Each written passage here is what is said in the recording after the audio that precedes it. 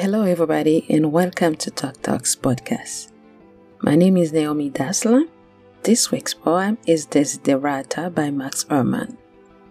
Max Erhmann was an American poet and writer from Terre Haute, Indiana, widely known for his poem Desiderata, meaning things desired.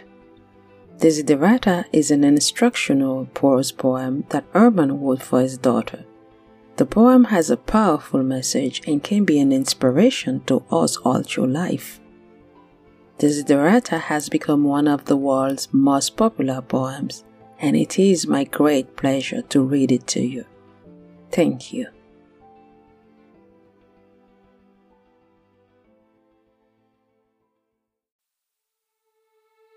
Go placidly amid the noise and the haste, and remember what peace there may be in silence, as far as possible, without surrender.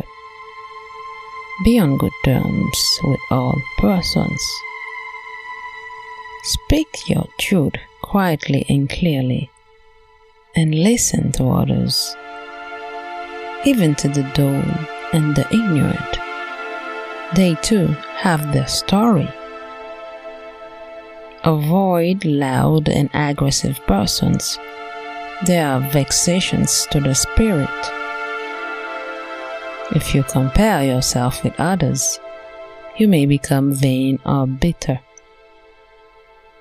For always there will be greater and lesser persons than yourself. Enjoy your achievements as well as your plans. Keep interested in your own career.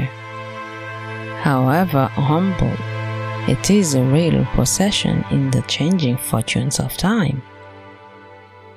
Exercise caution in your business affairs, for the world is full of trickery. But let this not blind you to what virtue there is. Many persons strive for high ideals, and everywhere life is full of heroism. Be yourself. Especially do not feign affection. Neither be cynical about love, for in the face of all aridity and disenchantment, it is as perennial as the grass.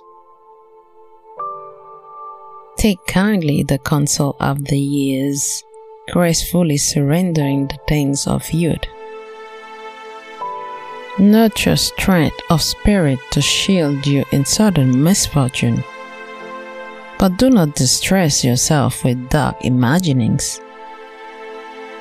Many fears are born of fatigue and loneliness.